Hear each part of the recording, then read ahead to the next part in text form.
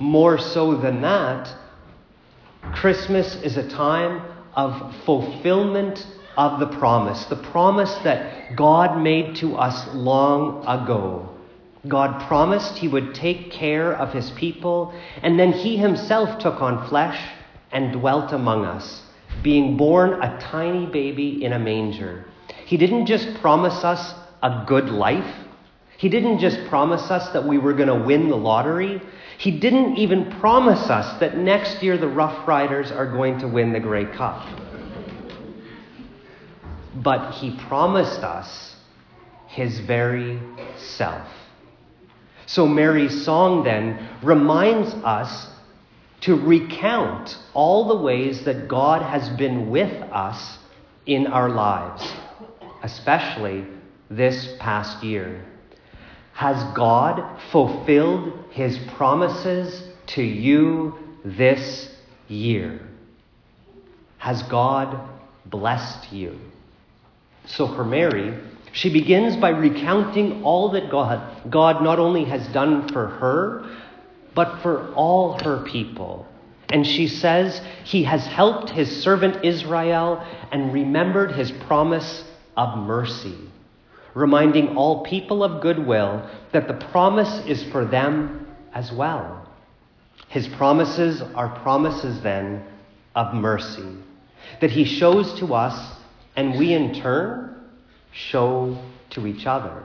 He promises to lift up the lowly and to cast down the proud, to fill the hungry with good things and to send the rich away empty, and to look with favor on his humble servant.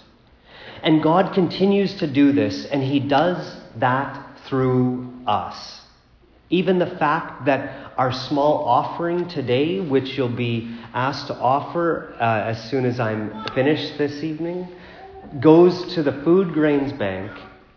It's a sign that God is continuing to fill the hungry with good things. So too do we need to begin with our own lives, as Mary does, recounting all our miracles, and then remind all Christians how God is at work in our lives. How is God at work in your life? So for me, music is a way that God is always at work in my life, a way that I experience God. So this Carol Fest, as I was mentioning, is a Christmas miracle for me, always. You being here tonight is a miracle for me. So thank you for, if you think you just came because there was nothing good on TV, you are now a miracle in my life. Because it's a time when Christians of different churches can come together, finally, to sing God's praises. It gives me hope, knowing that the faith is alive and well.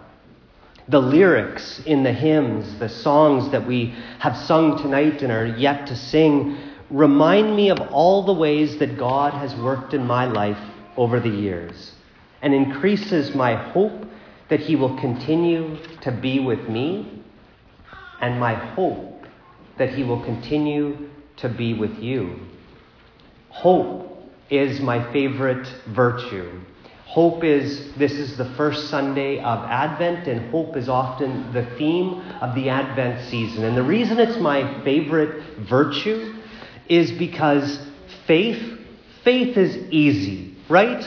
Everybody believes in God these days. They just don't go to church anymore, hey? Oh, I believe in God, I pray, yeah. But why? I don't have time to go to church, right? And love is so easy. That's the easiest virtue. You all love each other, right? You are all nice to each other. Love is, anybody can love. You don't have to go to church to love. Hope, on the other hand, that's the difficult one. Because you can't even turn on a TV anymore without losing hope. What more virtue do we so need in our time than these days? Faith is very good, and love is great. But hope And so these songs give me hope, knowing that God has fulfilled his promises, like Mary sang, and God will continue to fulfill his promises among us. So, this Advent and Christmas season, take time to reflect on all the ways God has been great and worked a miracle in your life. And tell them to each other, just like Mary told her cousin Elizabeth. And then even invite others to come to your church, especially during the Christmas season, so that they can experience God's miracles for themselves, in their own lives, in their own families. Let us build up each other's faith, hope, and love then, so that we can each be greater witnesses of God's miracles in this world. Amen? Amen. Excellent.